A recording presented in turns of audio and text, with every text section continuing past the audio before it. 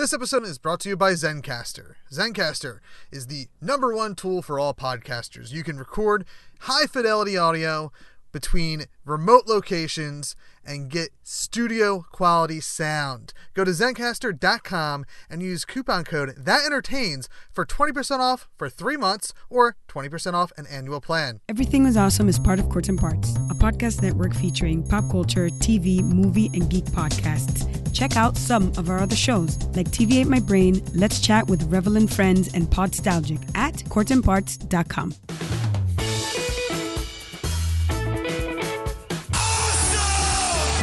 Awesome. Just tell people they're awesome and mean it. Awesome. Awesome. Awesome. Did you have an awesome time? Did you drink awesome shooters and listen to awesome music and then just sit around and soak up each other's awesomeness? Awesome. Awesome. Awesome. That was awesome. You guys are awesome. No, you're awesome. No, you are awesome. Sir, you are awesome. Seriously. Awesome. Awesome. Awesome. Everything is awesome.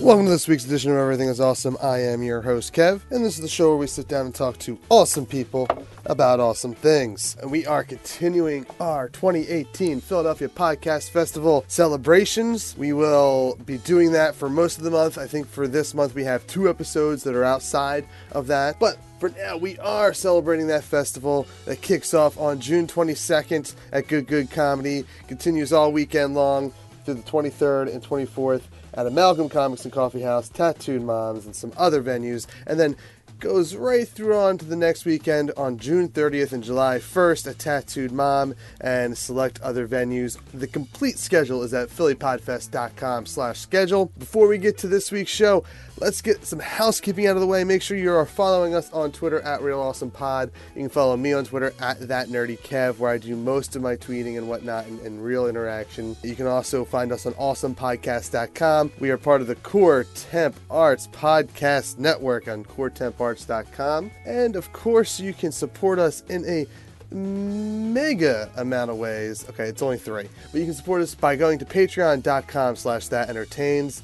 That Patreon is a subscription service, ongoing Kickstarter, if you will. Your subscription dollars get you early access, exclusive content, and things like that. We are working on getting it revamped. I'm working with some of the other podcasts on the That Entertains podcast network, and you're going to get things like podcasts early from the network, including Everything is Awesome, because that is a That's Entertainment production. You are going to get things that we put out on That Entertains early as well, so that whether it be our comic book reviews, our news articles, our opinion pieces, our videos that we're going to be hopefully kicking up in the winter of 2018 or early 2019, and things like that. All that stuff, anything that gets put on thatentertains.com, which includes awesomepodcast.com, will come at you on that Patreon there, and that just helps cover some hosting fees and have a nice little emergency fund for all the different podcasts and content creators on That Entertains. That's entertainment, if you will. And of course, you can also support us without money if times are tough or whatever.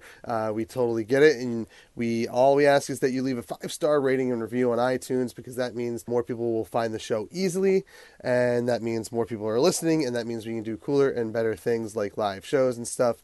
And of course, word of mouth recommendations. You're in a car, you're in a 2-hour car ride with somebody. Hey, throw us on and say, hey, this is an awesome podcast. It's literally in the title. All right. This week's guest is Jared Axelrod. She is a wonderful creator, storyteller. She's hosts and edits and writes and I think pretty much does almost every detail that you can think of. I'm sure there's, aside from the acting, she has a wonderful cast of actors that come on, the voice of Free Planet X, and it's an amazing audio drama.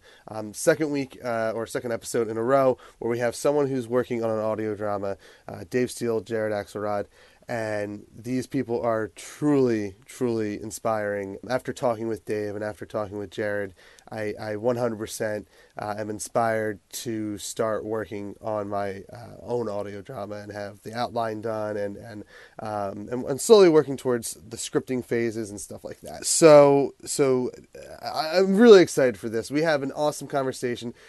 Jared, she has wonderful storytelling / writing exercises that we get into like right off the top. And I don't even know if it's the intent is to be an exercise, but that's what I took away from it is like, hey, this is a great way to like exercise my storytelling skills and whatnot. So with all that being said, let's get to the show and speak with the one, the only, Miss Jared Axelrod. Oh, I'm good. I'm good. Things are good. I saw I was on Twitter while I was waiting for my kids to fall asleep, and I don't know when you posted it. I guess it was within the last couple of hours because it was in near the top of the feed. But you started creating what's that superhero game app?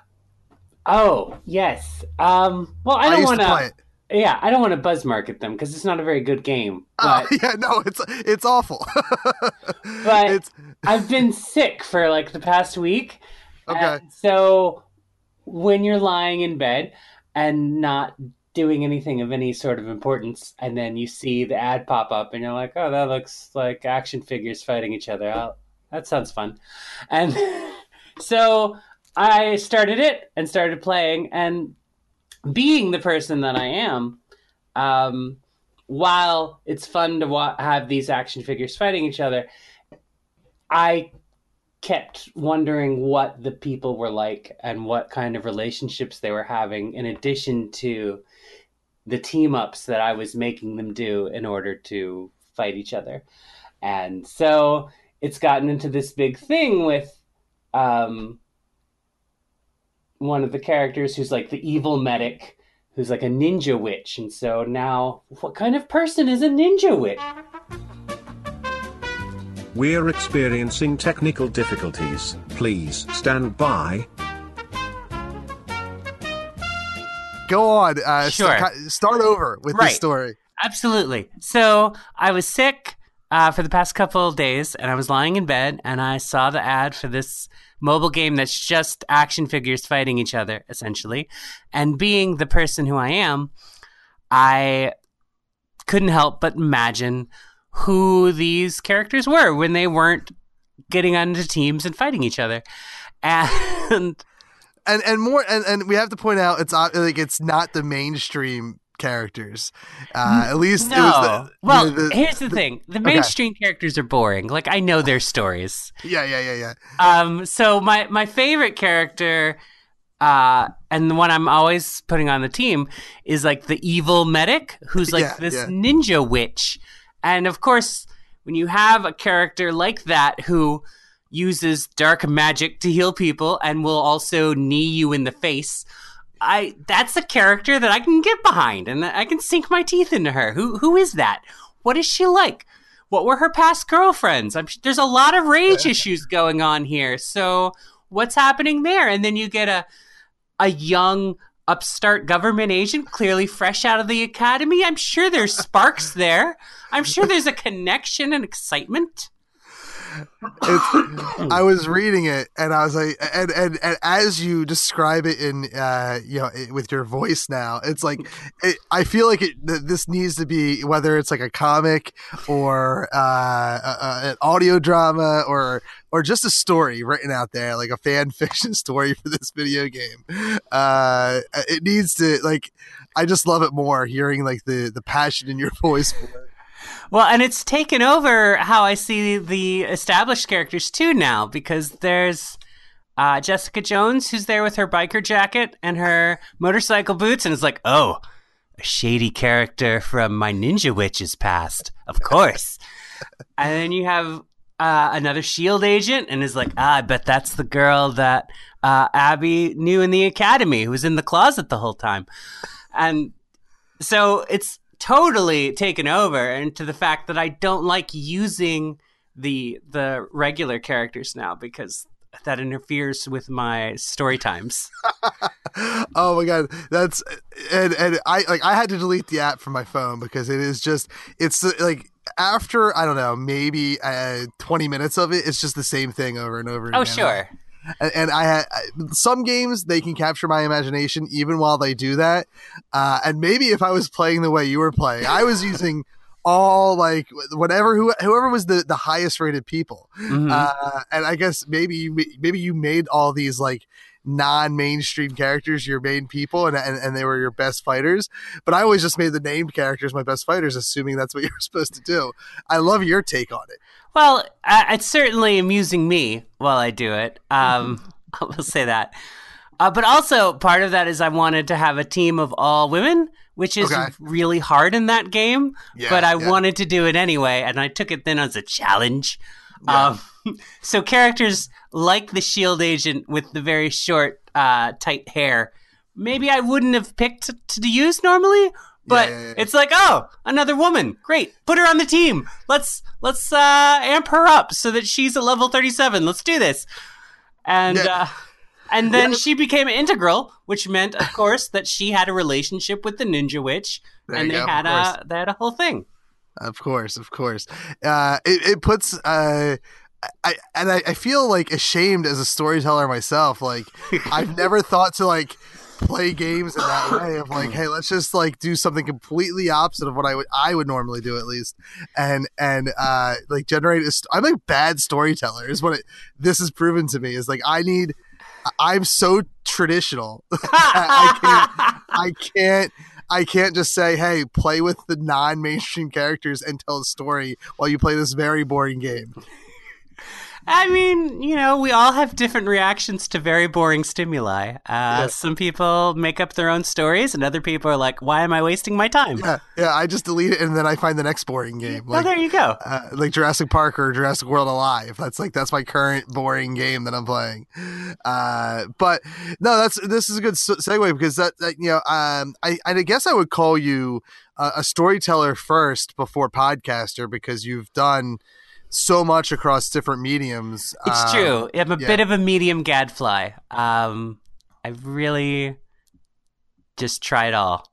And we should say, so that we can get this out at the top of the show as well as the bottom of the show, one of the reasons we're talking, and we tried to make this happen last year, but one of the reasons we're talking is to help promote the Philadelphia Podcast Festival, which how many, because I think you've been doing your show longer than I've been doing this show. How long have you, like, what number podcast festival is this for you? This is the third Philadelphia Podcast Festival. I have been podcasting for 12 years. Oh my God, you beat me. You're the first person. I'll be in less than a month. I'll be 11 years. Oh, wow. Nice.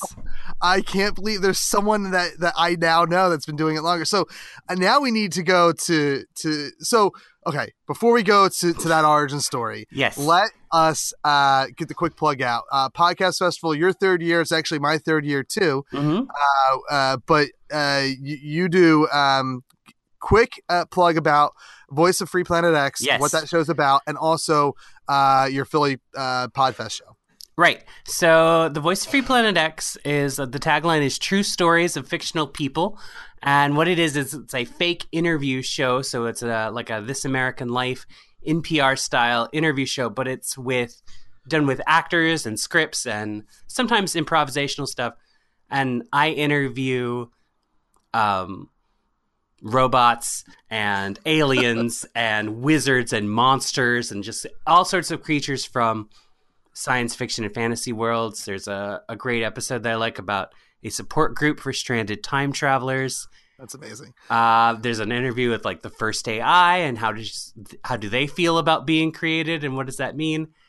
There's all sorts of stuff. And then the show we're doing this year is an interview with Lucifer, who is the Morning Star. So the devil, who has been a recurring character in the show because he is a co-worker with my wife in the fiction of the show because she works in hell. I need to. I guess I really should save all my questions for this show when I want to talk about this show because there's so much. You've opened up so many boxes. I don't know where to go. There's a lot. There's, in fact, I knew the mythology of the show has gotten a little dense, not very dense. It's not Game of Thrones or anything, but it's a little dense. So I just did a live episode of Balticon that kind of explains everything and lays it all out there because what I've done, and whether this was a good idea or not is up for debate, But there is a meta narrative running through the episodes, and some episodes. Excuse me, still got that cough. Yeah, not a problem. Some episodes are self-contained, and you can listen to it going in, and other episodes have a little bit of this overarching thread, and some episodes are definitely, this is something that you need to have listened to other ones for going in there. But there's only like 26 episodes, so it's not like this huge problem if you wanted to do that. Of the meta thing, because I did say I've been doing this for 12 years, and there were other podcasts doing that. Okay, so, oh my God, I don't know where to go. Let's start with the origin. Let's start with the origin. You are part of the opening weekend, though, right? For Podcast Fest because you're at. Are you at Amalgam this year? I am, and I'm so excited because I love Amalgam. It's one of my favorite Philly businesses, so I'm over the moon that we get to be there. I asked to be there last year, and they told me no. Which is strange because it does feel like your show has a better fit there than Tattooed Mom. We had fun at Tattooed Moms, though. It's been really fun to like do with the live shows, and I try to do this is to have like a very site-specific feel to them. Yes. So when we were at Tattoo Moms, that was a lot of fun because we could make tater tots jokes, and we played on the name because there was a shift in the time stream during the show. So originally it was apparently Tattooed Dads, but then time was altered, so now it's Tattooed Moms. And so there's fun to be had, and we had fun. But I'm super excited about being at Amalgam and having the devil there. That's going to be a lot of fun. I've been lucky enough to perform at both Tattoo Mom and Amalgam, and Amalgam, when you have the right show for that venue, it's such a fun time. Like I did my late night version of the show there once, and it was good. Like everyone had a lot of fun, but there weren't many people that came out to it because why would you go to a comic book store to watch a late night show? But when we did, I had Jeff Stormer on to run a game for us. Jeff is great. I love Jeff. He's one of my favorite people in general, let alone podcasters. You've done one or two episodes of his podcast, right? I've done two. I got to play in a game that he run that was written by Russell Collins, who plays Lucifer is the Morning Star on my show, so that's a nice little coming circle there. Yeah, he wrote a game called Tears of the Machine that's absolutely wonderful. Oh my God, that's okay. Oh, that's such a that was like that run that he did with Tears of the Machine was so epic. Yeah. He's amazing. Yeah, that was such a good storyline, and that game sounds amazing. Yeah, and then I did the Superman episode. Yeah, I love that one. Which was me running a game for Jeff, which was a lot of fun. Yeah, I really, really enjoyed that one too. But we went. I went on some. So for my 100th episode, I wanted to do something different, and that was let's play like an actual play RPG, and we brought in a bunch of like improv people, and Jeff ran his the game that he designed. He did a beta test of it. Nice. Mission accomplished, and it was such a fun time. A lot of people came out for it, and it was a fun overall feeling. And I have to put that mainly on Jeff's shoulders for making that episode such a success, because he had to do all the preparation. I just had to show up and say, this is my show. This is episode 100. And now let's go to Jeff. And he did all the work.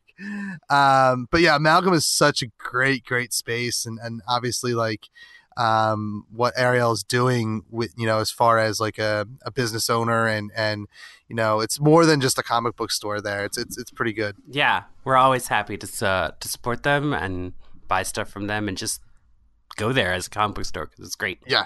Yeah. So let's, so that's June 23rd. What's your time slot? 4 p.m. 4 p.m. So yeah, a nice afternoon show. It's going to be a lot of fun.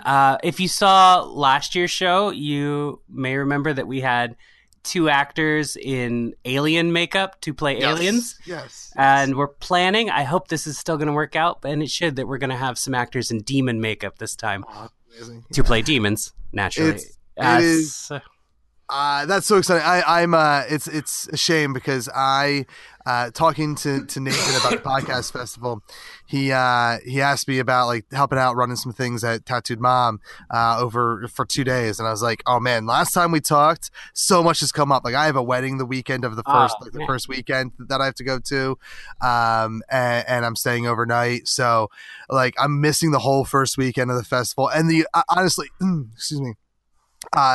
The amalgam venue, which is this year they're only doing 1 day, which is light duty for them. Yeah. But like the amalgam venue that 1 day on the 23rd is a strong lineup. I'm really I'm really sad I'm missing that lineup of shows. Well, you could just abandon all responsibilities and come see them. I could, but then I fear that I would no longer have a family. So I try. I've learned over the course of a decade or so where priorities should be. Maybe 10 years ago, I would have done that, but no more. So now that we got some of the business out of the way, let's go to the origin point, because I save for like the big names like Kevin Smith and Adam Carolla and some other guys that have been doing it for like 12 years now as well. I don't know any like what I would consider indie podcasters, Philadelphia podcasters that have been doing it longer than me until you. Me. So let's get to the origin story of you first, of like what got you into wanting to do storytelling and creative things. Oh, well, I've always wanted to do that. I mean, that's something that I've been doing my entire life. And I was trying to get essentially noticed as a writer at the time. And I had started a website with 4 friends of mine called 365 Tomorrows. That was a new piece of flash fiction every day, and the plan was to do it for a year. Okay. And we did. I just want to point that out. We did. Okay, cool. But it wasn't quite it wasn't quite as creatively fulfilling as I thought it was going to be. Mm-hmm. So I was kind of casting around for something new. And I've been friends with Mur Lafferty, who is one of those titans of podcasting that she mentioned. She was recently inducted in the Podcasters Hall of Fame. Oh, interesting. Yeah. And she's been doing shows, Ditch Digger's Guide and what is it? I Should Be Writing and all sorts of shows. Yeah. Since the beginning. And we've been friends, and so I was inspired by the stuff that she was doing. As like, I always loved radio theater as a kid. I used to listen to them on like old tapes of the shadow shows on camping trips and stuff. And so to get back into that and to have that element to use to tell a story and use sound effects and music and various things like that was really appealing to me. So I started the original version of Voice of Free Planet X, which was not an interview show, which was me reading short fiction. Some of it was from 365 Tomorrow. Some of it was written for the podcast, and just have that out there. And that was really successful. And it was easy to be really successful at that time because there wasn't a lot of people doing A, podcasts in general, and B, that kind of fiction. So if you were looking for like a short burst of fiction rather than an audiobook or a long narrative, I was perfect. Yeah. So at the time, it was pretty popular very quickly, which was really awesome. Excuse me. And then I did that for a while and then took a break to do other writing, to do serious writing. Basically long form writing, because I was just doing these short things. And I want to do long form writing. And I had a graphic novel published that was written by me and illustrated by my friend Steve. It came out in 2005, I want to say. Okay. Maybe not. Around then. Okay, yeah. No, later than that. Anyway, a few years ago. Yeah, a long time ago. Right. And to help promote that, I did some audio prequels. So that here's was the story before the story. Okay. Neat. And if you liked the podcast, then you would want to go and get the graphic novel. Mm-hmm. And that was fun. And then I kind of fell off podcasting again, and then came back and tried to do Voice of Free Planet X the way I had been doing it. And it was not... I just didn't have anything there. Mm-hmm. And it didn't feel right, and it didn't feel exciting the way it did when I first started it. So I was kind of just experimenting at that point, looking for a new format. And I recorded like 4 episodes at once that were these fake interviews, one of which was completely improvised, and the others were kind of a mix of script and improvisation. Mm-hmm. And they were so much fun. And they were so great. And I was like, this is what I've been looking for. This is what I wanted to do. And doing a kind of fake NPR show is what I wanted to do actually when I started podcasting, but I didn't know how to do it. Like I didn't have I didn't have enough friends who were actors. I probably didn't even have the writing chops at the time to do that, to tell these stories. So, so it was really exciting to kind of get back to my original idea in a way that I didn't even realize until I started doing it again. It's like, this is what I wanted to do at the beginning. And then to do it right was really great. So how long has it been the format that it's in now, that faux interview form? A couple years, because I had to go on hiatus because of the birth of my daughter. Yes. There's like 1 episode last year, and that was the live show at the Philadelphia Podcast Festival. Oh wow! Yeah, it's kids tend to do, like I was podcasting pretty hard. Now, mind you, my shows have like this. Everything is Awesome has only been around for about 2.5 years. I've had plenty of other shows that have come and gone to varying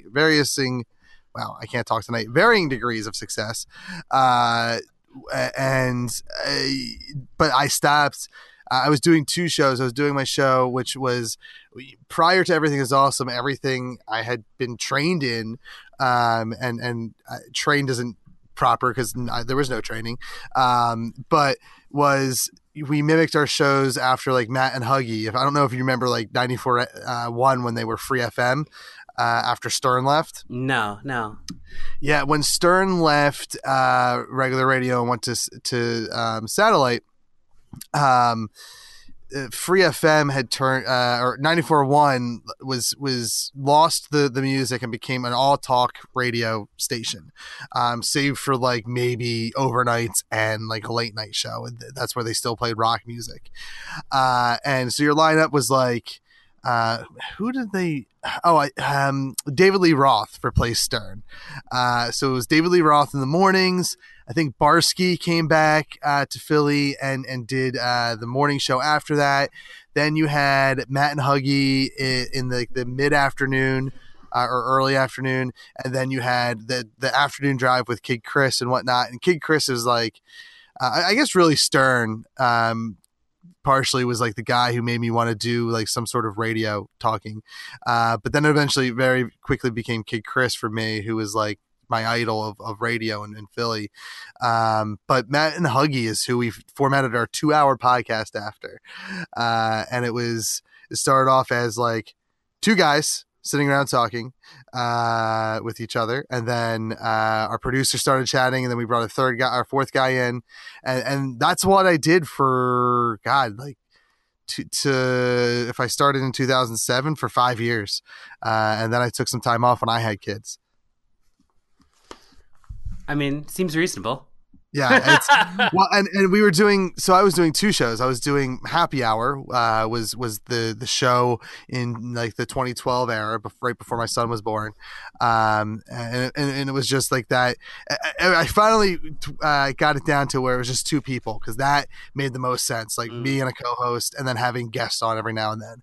And just having like different segments, sports and music and whatever we wanted to talk about. But I was also co-hosting my buddy's show called The Stabcast, and one of them had to give, and at the time, like I was seriously considering just retiring my show and staying with his because they were making a move to like Sirius, or maybe Sirius XM.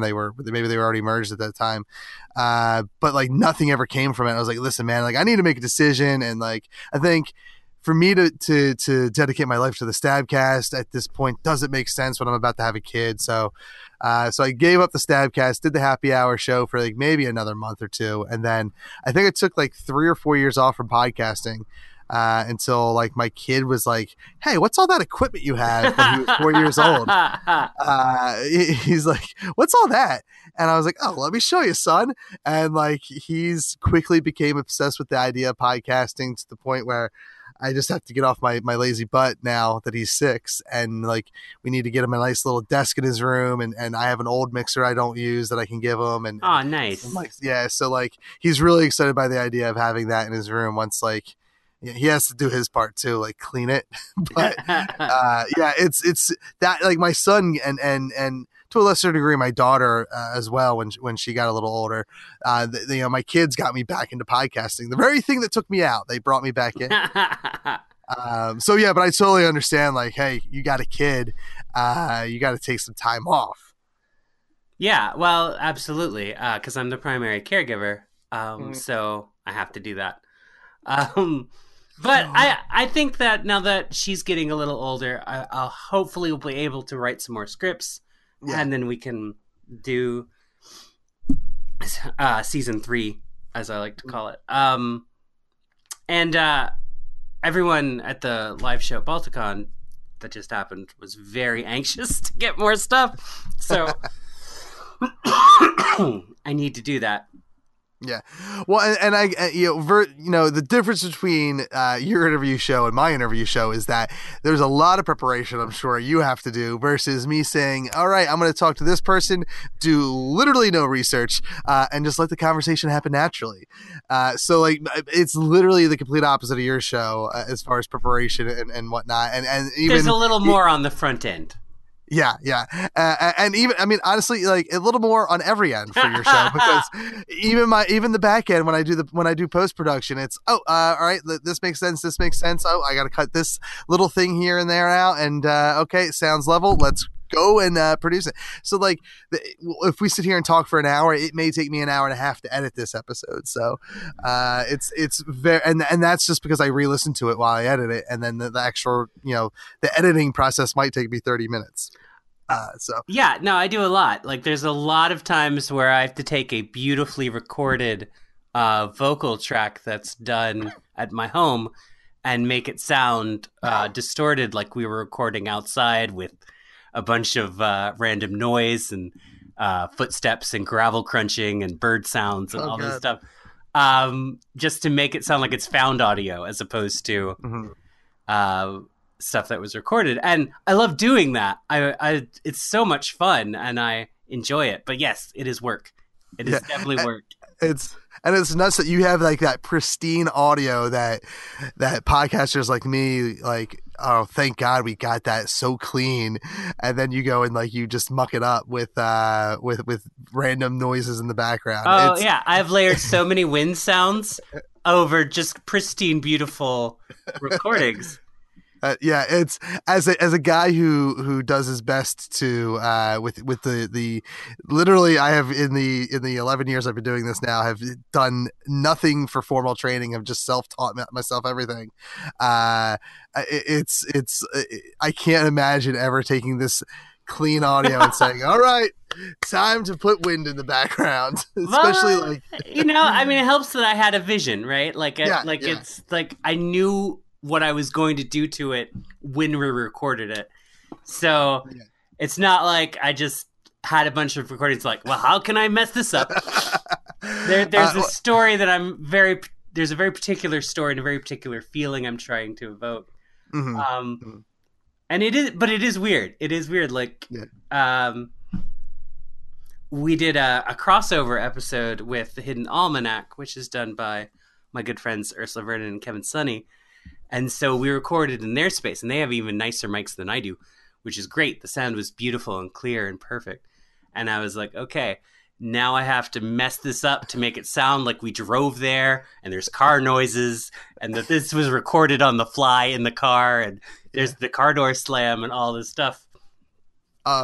It's every now and then I'll record with my Apple earbuds and the microphone. It's just to, like, a lot of times that's how I do my pre-intros and my post outros, is I'll just do them on my phone, because for the most part it sounds just as good as my Blue Snowball. Like, I mean, someone probably like yourself, and now I'm starting to get there where I can hear the difference. A lot of people, you know, that are podcasters will hear that difference, but the common listener I don't think would. Right, there's a level of quality that it becomes a barrier to entry if you're not hitting. Like, oh, that sounds horrible, I don't want to listen to it anymore. But once you're over that, you can get clearer. We can always get clearer, but that's not going to necessarily improve the show. Yeah, it'll just be a clearer sound. And the Apple earbud microphone, and as long as, like, if you're in a nice quiet room, it actually and I use Voice Record Pro 7, I believe it's called, on my phone, and that, like, it records at a better quality than the iOS voice memo thing, or at least the old voice memo. I've been using that other app for, like, I don't know, 4 years now. So that app and the microphone, it actually records, like I said, it's hard to tell the difference unless you happen to be. Sometimes I just don't want to wait till I get to, like, a quiet spot, and I'll just do it as I'm driving. And then you hear, like, the car, driving, or you hear the traffic in the background, or my turn signals. And, like, I always wonder, like, man, I wonder how much my audience hates me right now. But I come to expect that they expect the lazy from me. Well, it's good that you've given them that low bar. That's good. Oh, yeah. It's the lowest of bars. I figure when your bars are low, like, then you're always just proud of yourself. When those expectations are high, you're going to be sad a lot. But I think that intimacy, that lack of polish, is part of why people love podcasts so much, and why people react to the first season of Serial in the way that they did. Yeah. Because there was an intimacy, because she recorded stuff in her car, because there was stuff that was staticky and things like this, and a feeling of intimacy and immediacy, even though all of it was recorded months in advance, that if there was another level of polish onto the proceedings, wouldn't have had the same feeling. And I think we saw that when in season 2, they got more polished, and they kind of lost that intimacy, and it was like, well, let's move Sarah Koenig out of the focus a bit more and put the focus more on the people we're interviewing. And it's like, well, I come here for Sarah. That's my is my imagined relationship with her as she's telling me this story. So I think that the reaction to season 2 Serial, which was more polished and more professional, quotation marks, but less effective because of that. Well, I can't even, I couldn't tell you if I finished season 2. I couldn't tell you. Most people didn't. Yeah, I couldn't tell you what the story was, because I didn't care.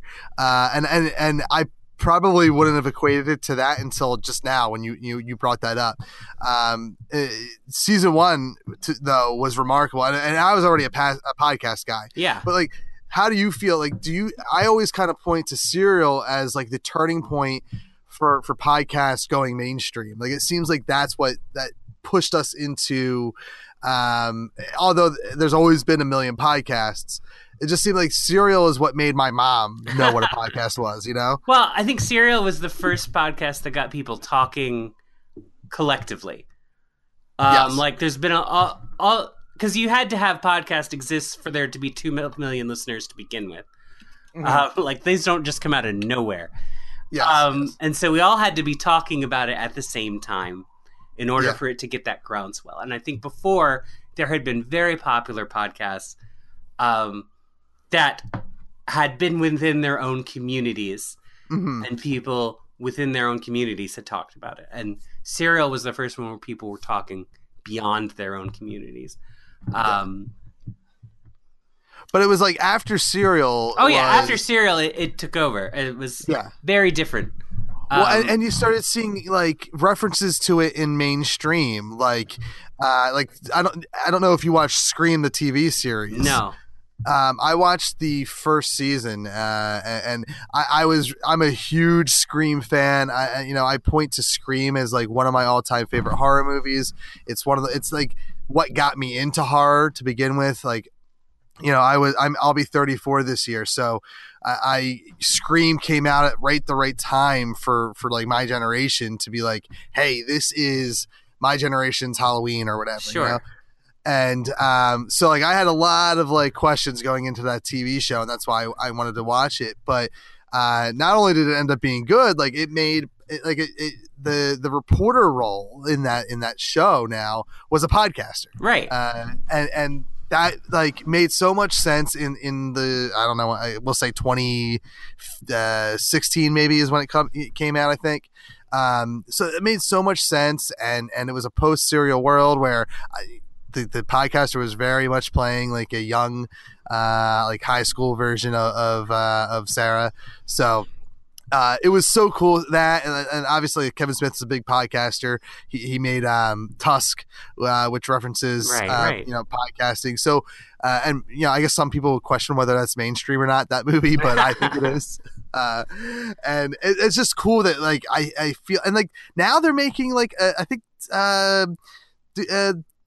what's his name from Scrubs, Zach something or another, Braff. Zach Braff. I think he's like starting a show on ABC where he plays a podcaster. Like, it's nuts. That is crazy. Well, but I think that's why, to bring it back to me, which is what I would like to talk about, that's why the new format of the show, which is a fake interview, I think resonates with more people now than it would have if I had tried to do this in 2005 when I started. Because that's a format we all know now. Everyone has a podcast or listens to podcasts or at least knows, has an idea. And there's also that NPR sound that I think a lot of people try to imitate, and that like companies like Gimlet have gotten very successful in imitating and kind of packaging. And of a reporter who's like a little halting and is like, well, let me ask you something. And it's that sort of lot of pauses and thinking about what you're saying in the interview, and that makes it feel more real, even though it's as much of facade as having everything written down and having a script. But those elements are reference points now. We all know them because we've all heard them, and I think that's why a lot of people like the show in the current format, because it's I'm not parodying that style. I'm not making fun of it, but I am using it to tell different types of stories. Now, when you do this version of Voice of Planet X, what's the process? Like, obviously your writing is first and foremost, but when you and when you're like in prime production, obviously you're kind of getting back into the swings now, but let's say pre birth of your child, when you're in prime production, what's like the timeline from writing to final product? Well, it helps to have a lot of scripts going at once, because everyone is volunteering their time as far as actors. So I can't demand they show up at 6 a.m. and let's do this. So it's basically we're done around their schedules. And the more ambitious the script is, obviously the longer it's going to take. There's an episode where it's a crossover with my friend Chris Morse's podcast, Supervillain Corner. And so I have one of his characters who's a supervillain and one of my characters. And the character that I have is a Russian supervillain called Comrade Cockroach. And yeah, he's the leftover from the 80s and doesn't really have a place in this post-Soviet world, and that's his whole thing.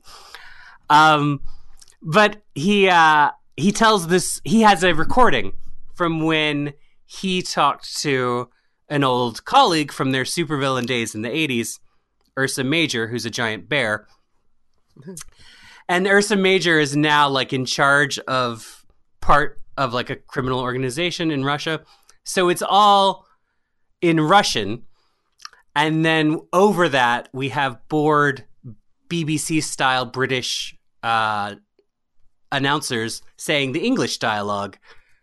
So there was a lot of pre- and post-production with that episode because I had to write the script.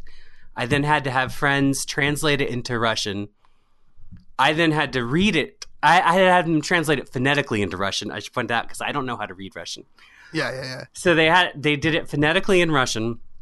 I had to read it phonetically in Russian in my Comrade Cockroach voice. I then had another friend read the bear part in Russian. And then we had to take that. I had two British friends read the same script, but in bland British announcer voices that we then layered over that. And then I had to put in a tape whistle underneath it to make it sound like found audio. So there's some rattle and flip-flips and distortions as we go in through it. And then on top of that, there's a part where it gets dramatic, so a soundtrack comes in. And all of that was for like maybe 6 or 7 minutes of the show, but that was really important. Yeah. And the result is really, like, it sounds really good. It's one of my favorite episodes, and it really came together well. But it was so much work. And then there's, like, the first episode I did, What They Left Behind, which is about people in a post-apocalyptic wasteland. That was all improv. I didn't have to do anything. I just showed up, and I had these two amazing improvisers, Jason Morningstar and Greg Jansen, and they just went at it. And then I just had to edit that down into something that excuse me, that's something that sounded like a narrative as opposed to just an improvised ramble. Yeah. So it varied from episode to episode. And then there was like one Mistaking Our Mirrors, which I did with Chris Morse again, where he was playing a rich guy who has his own private, like a SpaceX rocket ship. Okay. And he goes into space and he meets aliens. And it's not about him meeting aliens. It's about me interviewing him meeting aliens. So there's actually no post-production. It's just us. And it was just a script that I wrote and I handed to Chris. And Chris is such a talented actor. That's the one when I say, oh, well, some of the episodes are entirely improvised. I was like, I bet it was the one with Chris. And actually, that one was totally scripted. And he's just really good at sounding like he's coming up with things right off the cuff.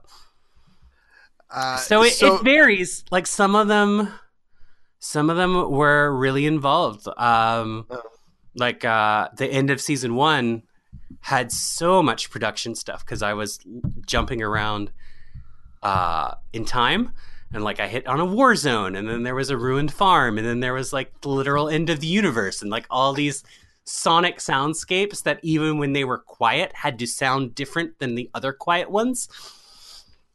And that was really involved, and that wasn't hard to record because I called up a friend and we did one bit on Skype, another one came over to the house, a third one did it just recorded it and gave it to me. And so that was not a difficult thing to record, but it was a difficult thing to do in post. The script came together pretty quickly, though. A lot of the scripts do come together pretty quickly because it's easy to write dialogue for me. Yeah. So the first part, the ideas are very quick.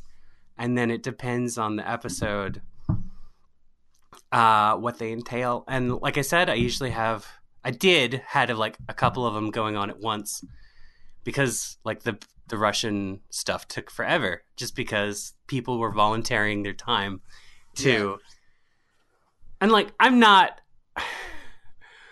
a simple writer, and so part of this is like I didn't give them Cat in the Hat to translate into Russian. Like there was a lot of idioms and syncrasies that they had to figure out the best way to do, and I told them like it didn't really matter if they got things a little wrong, or because that would be part of the charm. But they were very dedicated into replicating the script as closely as possible, which took them a long time. And I'm so grateful that they did it, because the result is this really weird piece of audio that I had never heard before, and was really happy that I got to make. So when you were doing like season 1 and season 2, were you like banking a bunch of episodes, since there were varying degrees of how long it would take to get completed, so that you could stay on some sort of schedule, or do you just kind of release at whim? I tried to bank. Season 2, everything fell apart. Season 1 was mostly on schedule. I think I had a few burps. Season 2, though, is all over the place, and it was just really hard to get people. And there was a lot of stuff going on in my life at the time as well, with my wife being pregnant and just all sorts of things going on. So it was really hard to get those episodes together. And they came out not in the order I wanted them to, because some of them were done sooner than others.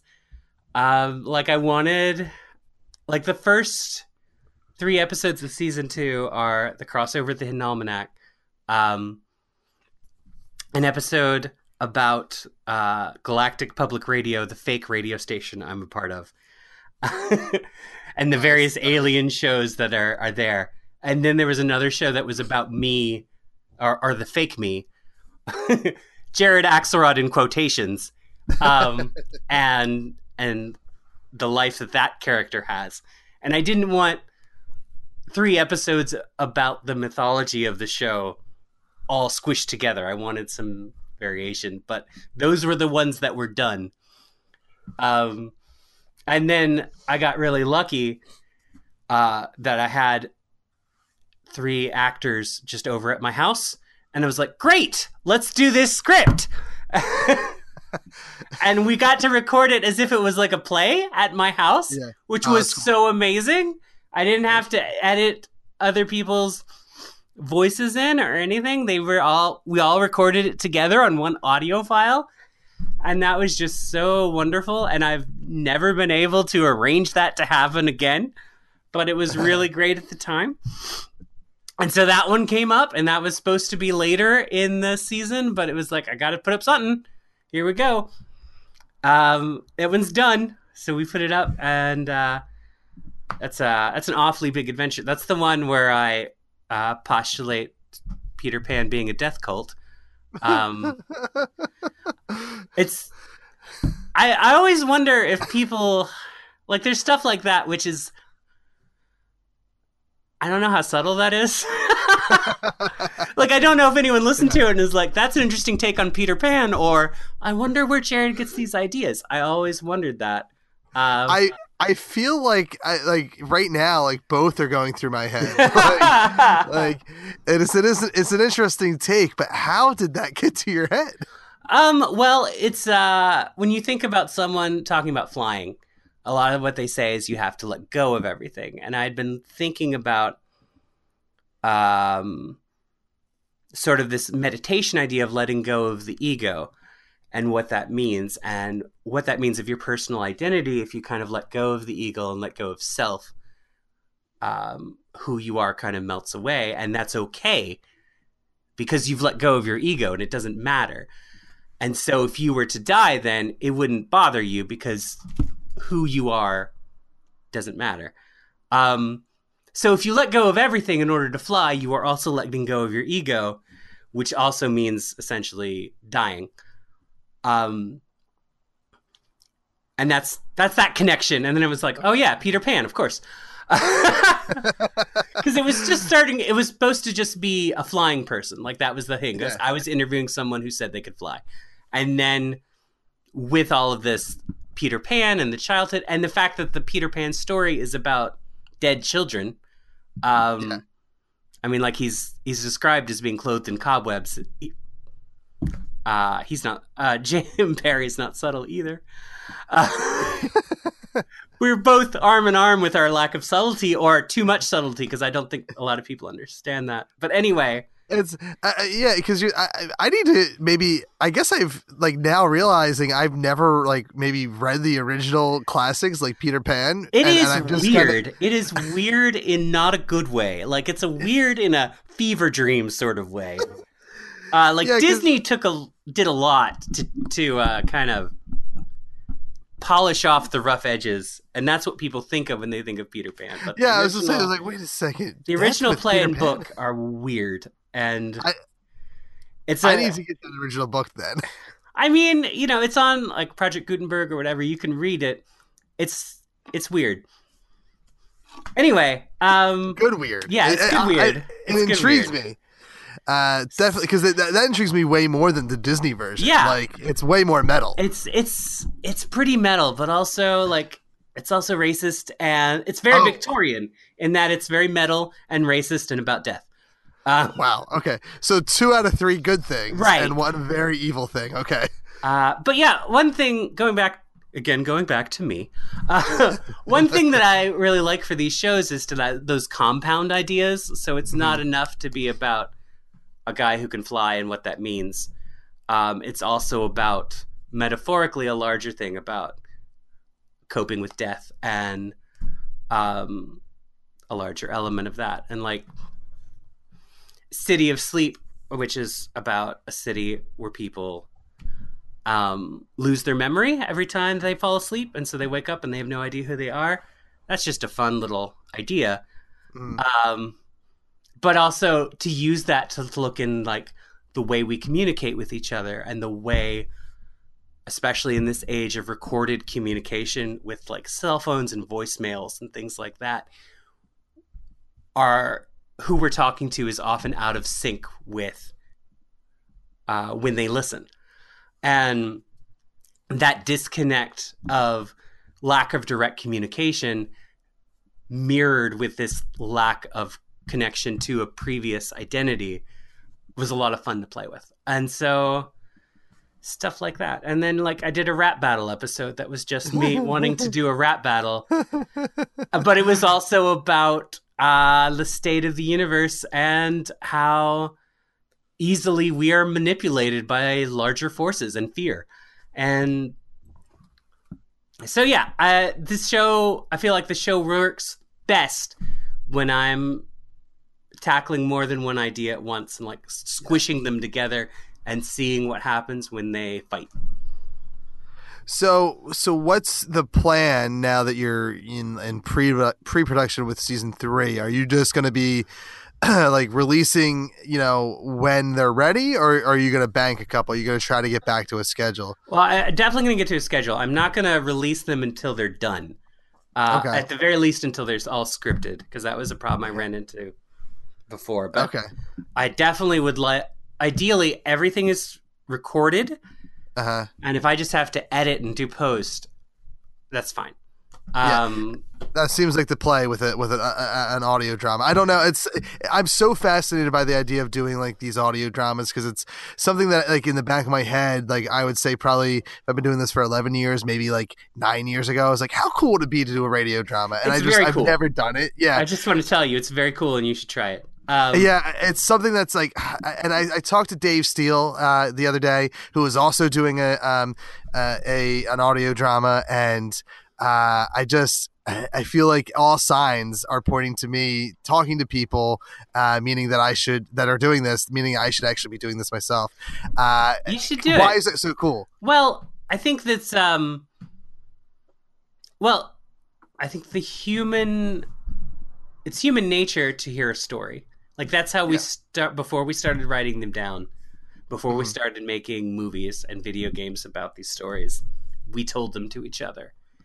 And that is very attractive to the human ear, to hear someone else tell you a story. And to create a different reality than what was actually happening.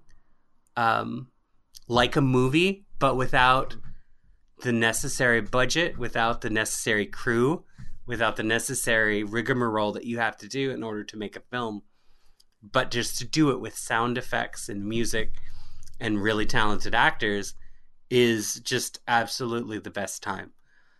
And that actors like doing audio dramas because they don't have to show up in makeup or costume, and they can hold the script. They don't have to memorize it. So I've been really fortunate and been able to be like, hey, would you like to do this thing? And they're like, I don't have to memorize anything. I can show up in my sweatpants. I'm there. Yeah, that sounds like a bonus. Yeah, so you get very talented people who just want to play around with you for an afternoon. And then you can take that and create something that feels like a big budget movie, but is something that you did for, you know, with a couple dollars of sound effects and some free music. Now, but as we're getting ready to wrap up here, I have plenty more questions, but I'll try to keep it into the confines of the next 5 to 10 minutes. Sure.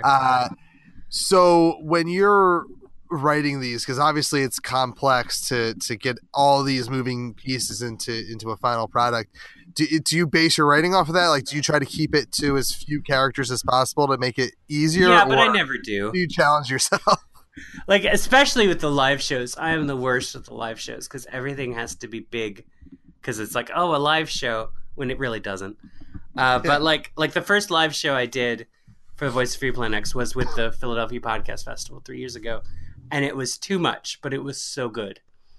And the idea was that it was the wake of a dead, essentially a superhero. It was a pulp hero, but superhero, you know what I'm talking about. Yeah. And it was the other superheroes around them kind of having this wake and talking about what this character meant for them and then trying to figure out the loss in there. And it was, and people showed up in costume, and like we got the art church here in West Philly to let us do it there. So it was in a nice space that felt wake appropriate, I guess. Yeah. And I built a podium because I couldn't find one, and I needed the podium there for some reason. And it turned out great that we had a podium there because it meant that it gave people a place to rest their scripts. And they didn't have to hold them. And that's been a problem in every live show since, because I don't have a podium of people are holding their scripts. And it's like, oh, it was so good when we had a podium. So I'm probably going to bring the podium to Amalgam. Okay. Just because it was so useful. But it seems like it's a good way to hide the script. Yeah, so so that was great, but it meant a lot of rehearsal. It meant and there was 5 actors, not including me. And so we rehearsed at my house, we rehearsed in the space. There was blocking that we had to figure out, and it was so much. And it was like, it didn't need to be that big, but I wanted it to be. And then the next one is like, all right, this is not going to be as big. I'm only going to have like a couple actors, and it'll be much smaller. And that, of course, was the rap battle, which meant even more rehearsal because it is not easy to rap if you are not a rapper. If you have not put in the years of training, it is difficult to just give that to an actor and say, speak in rhythm quickly. It's nuts because there's literally like something that I'm kind of working on that relates to rap battling, and I'm in the same boat because like person 1 is a really good rapper. Like I can't say it on air, but like a guy, like a dude who's been and then there's me who spoiler alert, not a rapper. Like, it's easier if you write those yourself. I found like I had an easier time than anyone else because I've written the script. Because of course I had to rap too if there was going to be a rap battle.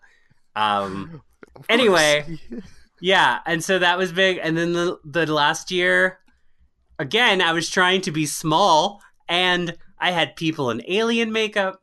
I had time travel involved, so one of the actors was constantly running back and forth across the stage at different periods in their life, so that they had to remember to have a head bandage on or not have a head bandage on. And that was stellar. I really enjoyed that performance last year. Oh, well, thank you. Yeah, it was a lot of fun. We had so much fun.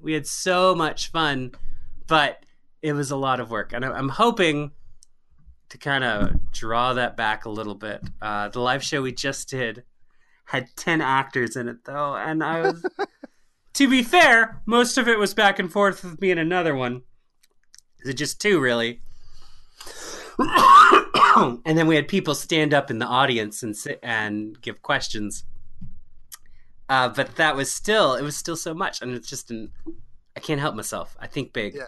You like to have that challenge. It's okay. I do. Like, but at the same time, like, my favorite episodes are the simple ones. Like, there's one where, I'm so glad I get to work there, but Whitney Strix-Beltran plays a recurring character, and we had a whole episode where her from the future has a whole monologue about what has happened to her in between the her that we know and this different future version.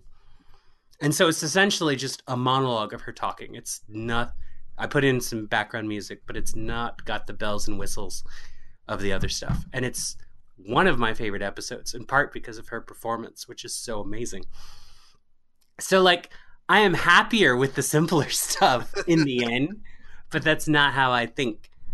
And even that was like a big thing. It was a difficult thing to write, and it was, I knew I was giving her a lot to do when I was taking so much off my own shoulders. So that was big in its own way. It just wasn't big for me. It was big for her. Yeah. But I mean, so it goes. Yeah, it's so neat. I love that you're doing this, and it's. I do have one final question before we kind of wrap things up here, because I'm thinking as a writer now. Is have you ever taken like any of the maybe smaller stories that you've done in the audio format, or do you plan on ever taking some of the smaller stories and like expanding upon them in like an actual like short story or novella or a full on novel? I thought about that, definitely with The Wake of the Lacuna, the one about the superheroes in mourning, because I do think that's one of the best things I've written. But really, the podcast is for me to deal with these little ideas that can't be bigger.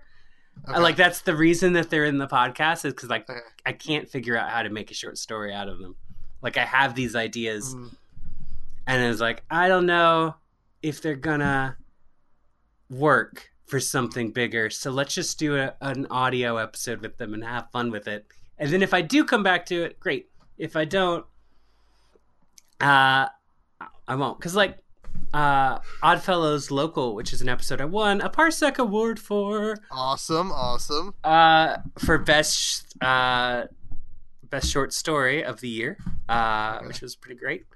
But that is those characters who are these oddball, kind of self-styled mystery men-esque superheroes who don't have superpowers. They're just people who dress up funny and think of themselves as superheroes.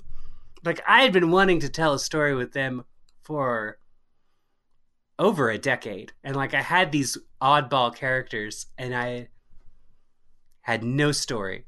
I didn't know what to tell. So in the end, I was like, let's say they saved the world and no one noticed. And I'm interviewing now them about how they saved the world and no one noticed. And like, there's your story. And so I got to use these characters finally. But it took forever, and I had like planned to maybe do a comic with them or something, and it just never came together because they were just these oddballs, as you might imagine from the title. Yeah. But I didn't have a story until I just let them talk for themselves. And then I was like, there, we have an episode. And now I feel like if I never do anything with these characters ever again, it'll be fine because I've done that. Yeah. That's there's I think my problem when I like doing all these different like short forms is that I always like whenever I think of like one little nugget of an idea, I'm like, okay, how can I make that bigger and how can I make that stretch into whatever I want to stretch? Like I would never get. See, that's my fear of starting an audio drama. I'll never get anything done because I'll think about how I want to make it even bigger. Just do it. Do it. Like I was talking to a friend of mine recently who I'd known since college, and he was like, one thing that I liked about you in college and that I see you're still doing is you're just doing stuff without worrying about the consequences. Like maybe it'll be crappy or maybe it'll be good, and you just do it anyway. And I've always liked that about you, and that was really nice of him to say. And so I would say just do it. Maybe it will turn out crappy or too big or you won't get anything done. But if you do it and you finish it and you put it out there, at least you'll know that you've done it and that you can at least let that little brain itch rest and move on to the next one. Yeah, and that's like good advice just for like any like whether it's audio drama, writing a book, or doing absolutely. Anything. Yeah. It's the secret to my somewhat successful writing career. Is that just keep doing it, and like there's always a place for something if you finish it. Yeah. Everything has an audience. It may be one person, it may be 10 million, but everything has an audience. Wow, Jared, this was such a fun conversation. And it's great.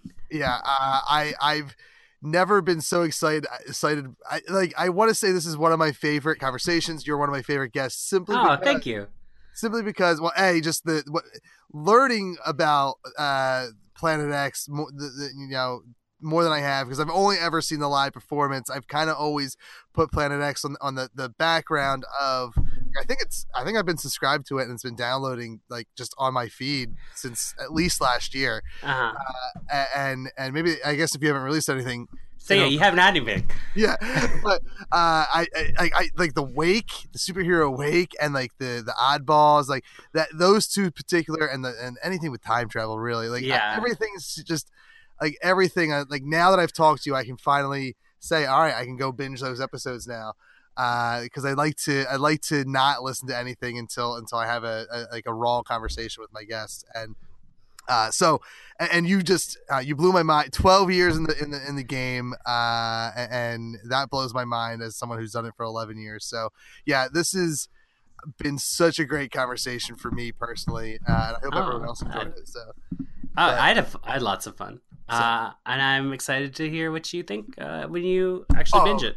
Yeah. I literally, at least, unless I have to listen to anything beforehand, I'm really interested in that Superhero Wake one. Like that. Oh yeah, that one is completely self-contained. The Wake of the Lacuna, that is episode 22.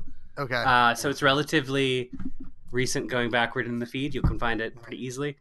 It's really good. And if people are subscribed to my Patreon. That's at patreon.com/Axelrod. There's a video. We recorded the whole performance, and you can find that there if you want to see the really amazing physical performance and the costumes that people did. And I have to say, just based off the Tattooed Mom performance alone, like if you're a fan of Planet X, or of any of Jared's work, like definitely go to that Patreon, because I mean, this is the way me and several other people have described Patreon. At most, or at minimum, really, is what I mean, is it's like $12 a year. If you're doing $1 a month, which is less than a cup of coffee that you're sacrificing, that $12 that you're donating for the year means way more to people like Jared than that $1 a month you're losing that you'll never even realize you're losing. And $1 a month is all it takes to see the video. So there you go. Yeah. And if you want, and there's more fiction and audio stuff on there for higher levels, et cetera, but absolutely people should check that out. At the very least, listen to the podcast, which is free at planetx.libsyn.com.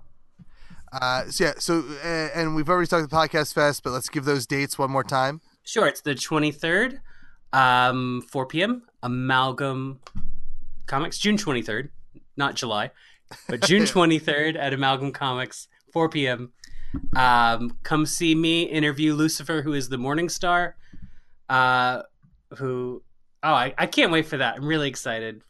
It's always fun to work with Russell, but then last year when he came out as Lucifer in the middle of the show, and we had a bunch of fans there who knew who he was and what he was doing, and they gave him that applause. And it was like, oh, well, we have to have Lucifer be the main focus next year, and lo, so shall it be. That's amazing. Yeah, I was gonna say, I think I remember Lucifer part of last year, and I do. I'm glad I remembered properly. And where else can people find you out there on the internet? JaredAxelrod.com is the place to get the links to everything. Essentially, if you want to see my other stuff, my comics and my fiction writing, that's a good place to there. I'm Planet X on Twitter, Facebook. Search for my name, one of like 4 Jared Axelrods. You'll figure out which was the right one. I mean, if you really want to follow me on Facebook, I'm not sure there's anything interesting there. Oh, yeah. Pictures of my daughter is the main thing I do. Is Facebook worth anything else anymore? Right. I literally had like an argument with somebody that wasn't even a friend of mine, like on someone else's post. I feel like Facebook, to me, I don't know if you've seen this, it feels like everyone on Facebook it swings way to the right, and then Twitter is the happy home of sane people who understand that hate is bad. Well, I think that all depends on who you're following on Facebook, sir. Because all of my Facebook feed is people way on the left complaining about other people on Facebook who I never see because I don't follow them. Not those assholes. But I will say, if you are on Facebook already, there is a really good Voice of Free Planet X community, Voices of Free Planet X, where when the show was going on and when it will start going on again, there was a really nice conversations going on in there. So that's something you should check out and join, because that will... there's cool discussions that when the show starts again. Very cool. I love Twitter. So and you, like I said, that's where I saw your to go back to the beginning of the show, your little rant about the story you created with this game. So definitely go on Twitter and follow Jared at Planet X. It's an amazing feed. When I especially like when I see something like one little piece of nugget and I go into the thread or I go into the actual page, your profile, and I get lost. Well, thank you. That's what I try to do with all of my creative endeavors, is make people get lost. Yes. Okay, Jared, I want to let you go. It's late. You're I'm sure you have to get up early and be a wonderful parent to your baby girl, and who is adorable, by the way. I do pay attention to the what is it, Wednesday on Wednesday? Yes, your Wednesday, yeah. Wednesday is a delightful child. I love her so much, and she does get up early. All right. That being said, everything that Jared talked about will be in the show notes, so you won't have to worry about memorizing anything that was said. And thanks again, Jared. This was such a fun conversation. Oh, I had a blast. Okay, big thanks to Jared for coming on the show. She was a wonderful guest, wonderful conversationalist, funny, an amazing person, and I am super excited that we finally made this interview happen. We tried booking it last year, but her daughter was just born, or shortly, was a couple months old, toddler, an infant, and her sleep schedule and whatnot was out of whack. So we weren't able to make last year happen. We made this year happen. As you can tell, there is so much to talk about that I would love to have Jared on again and just have and finish that conversation. We'll try to make it happen in less than a year, but I can guarantee you that for the next festival we get Jared on here. She was an amazing conversationalist and has amazing stories and amazing tips and just again, I really appreciate people who are amazing storytellers, and that's something that she's been doing for longer than me when it comes to podcasting, and then definitely not only longer than me in writing, but also actually like publishing stuff on like what I do. I just let it sit there.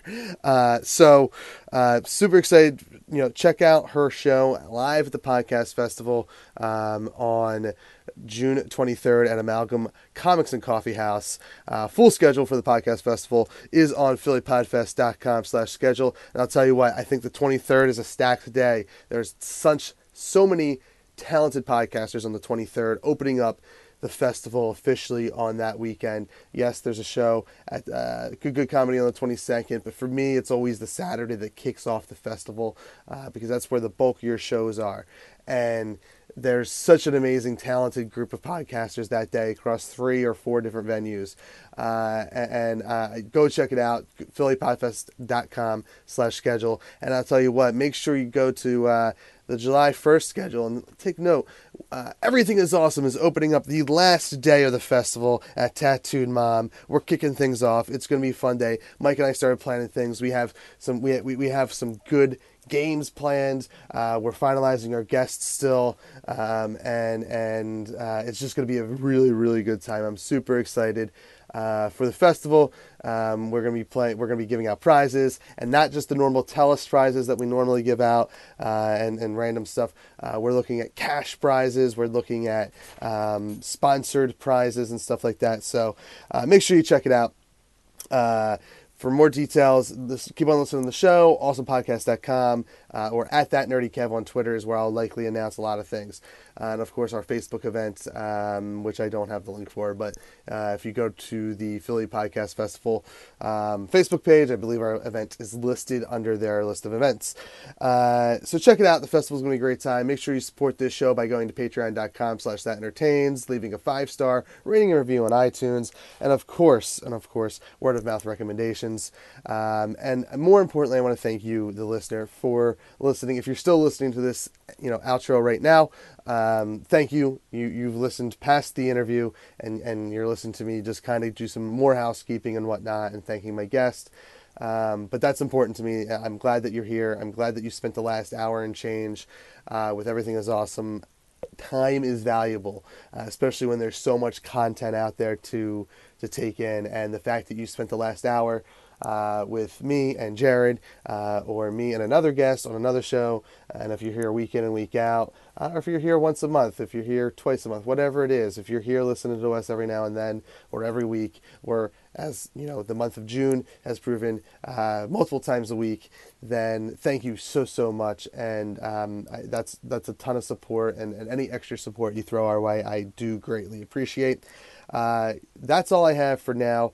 Make sure you find us on CoreTempArts.com. We are part of the Core Temp Arts Podcast Network. We, of course, can be found on our homepage, awesomepodcast.com, at RealAwesomePod on Twitter. As I said earlier, at That Nerdy Kev is where you can find me on Twitter, is where I'm a little bit more interactive and less promote-y. I still promote things, but there's other interaction there. And thank you once again. And you know what? We've been awesome. Thank you for listening to the Core Temp Arts Podcast Network. To listen to more Core Temp Arts shows, visit coretemparts.com.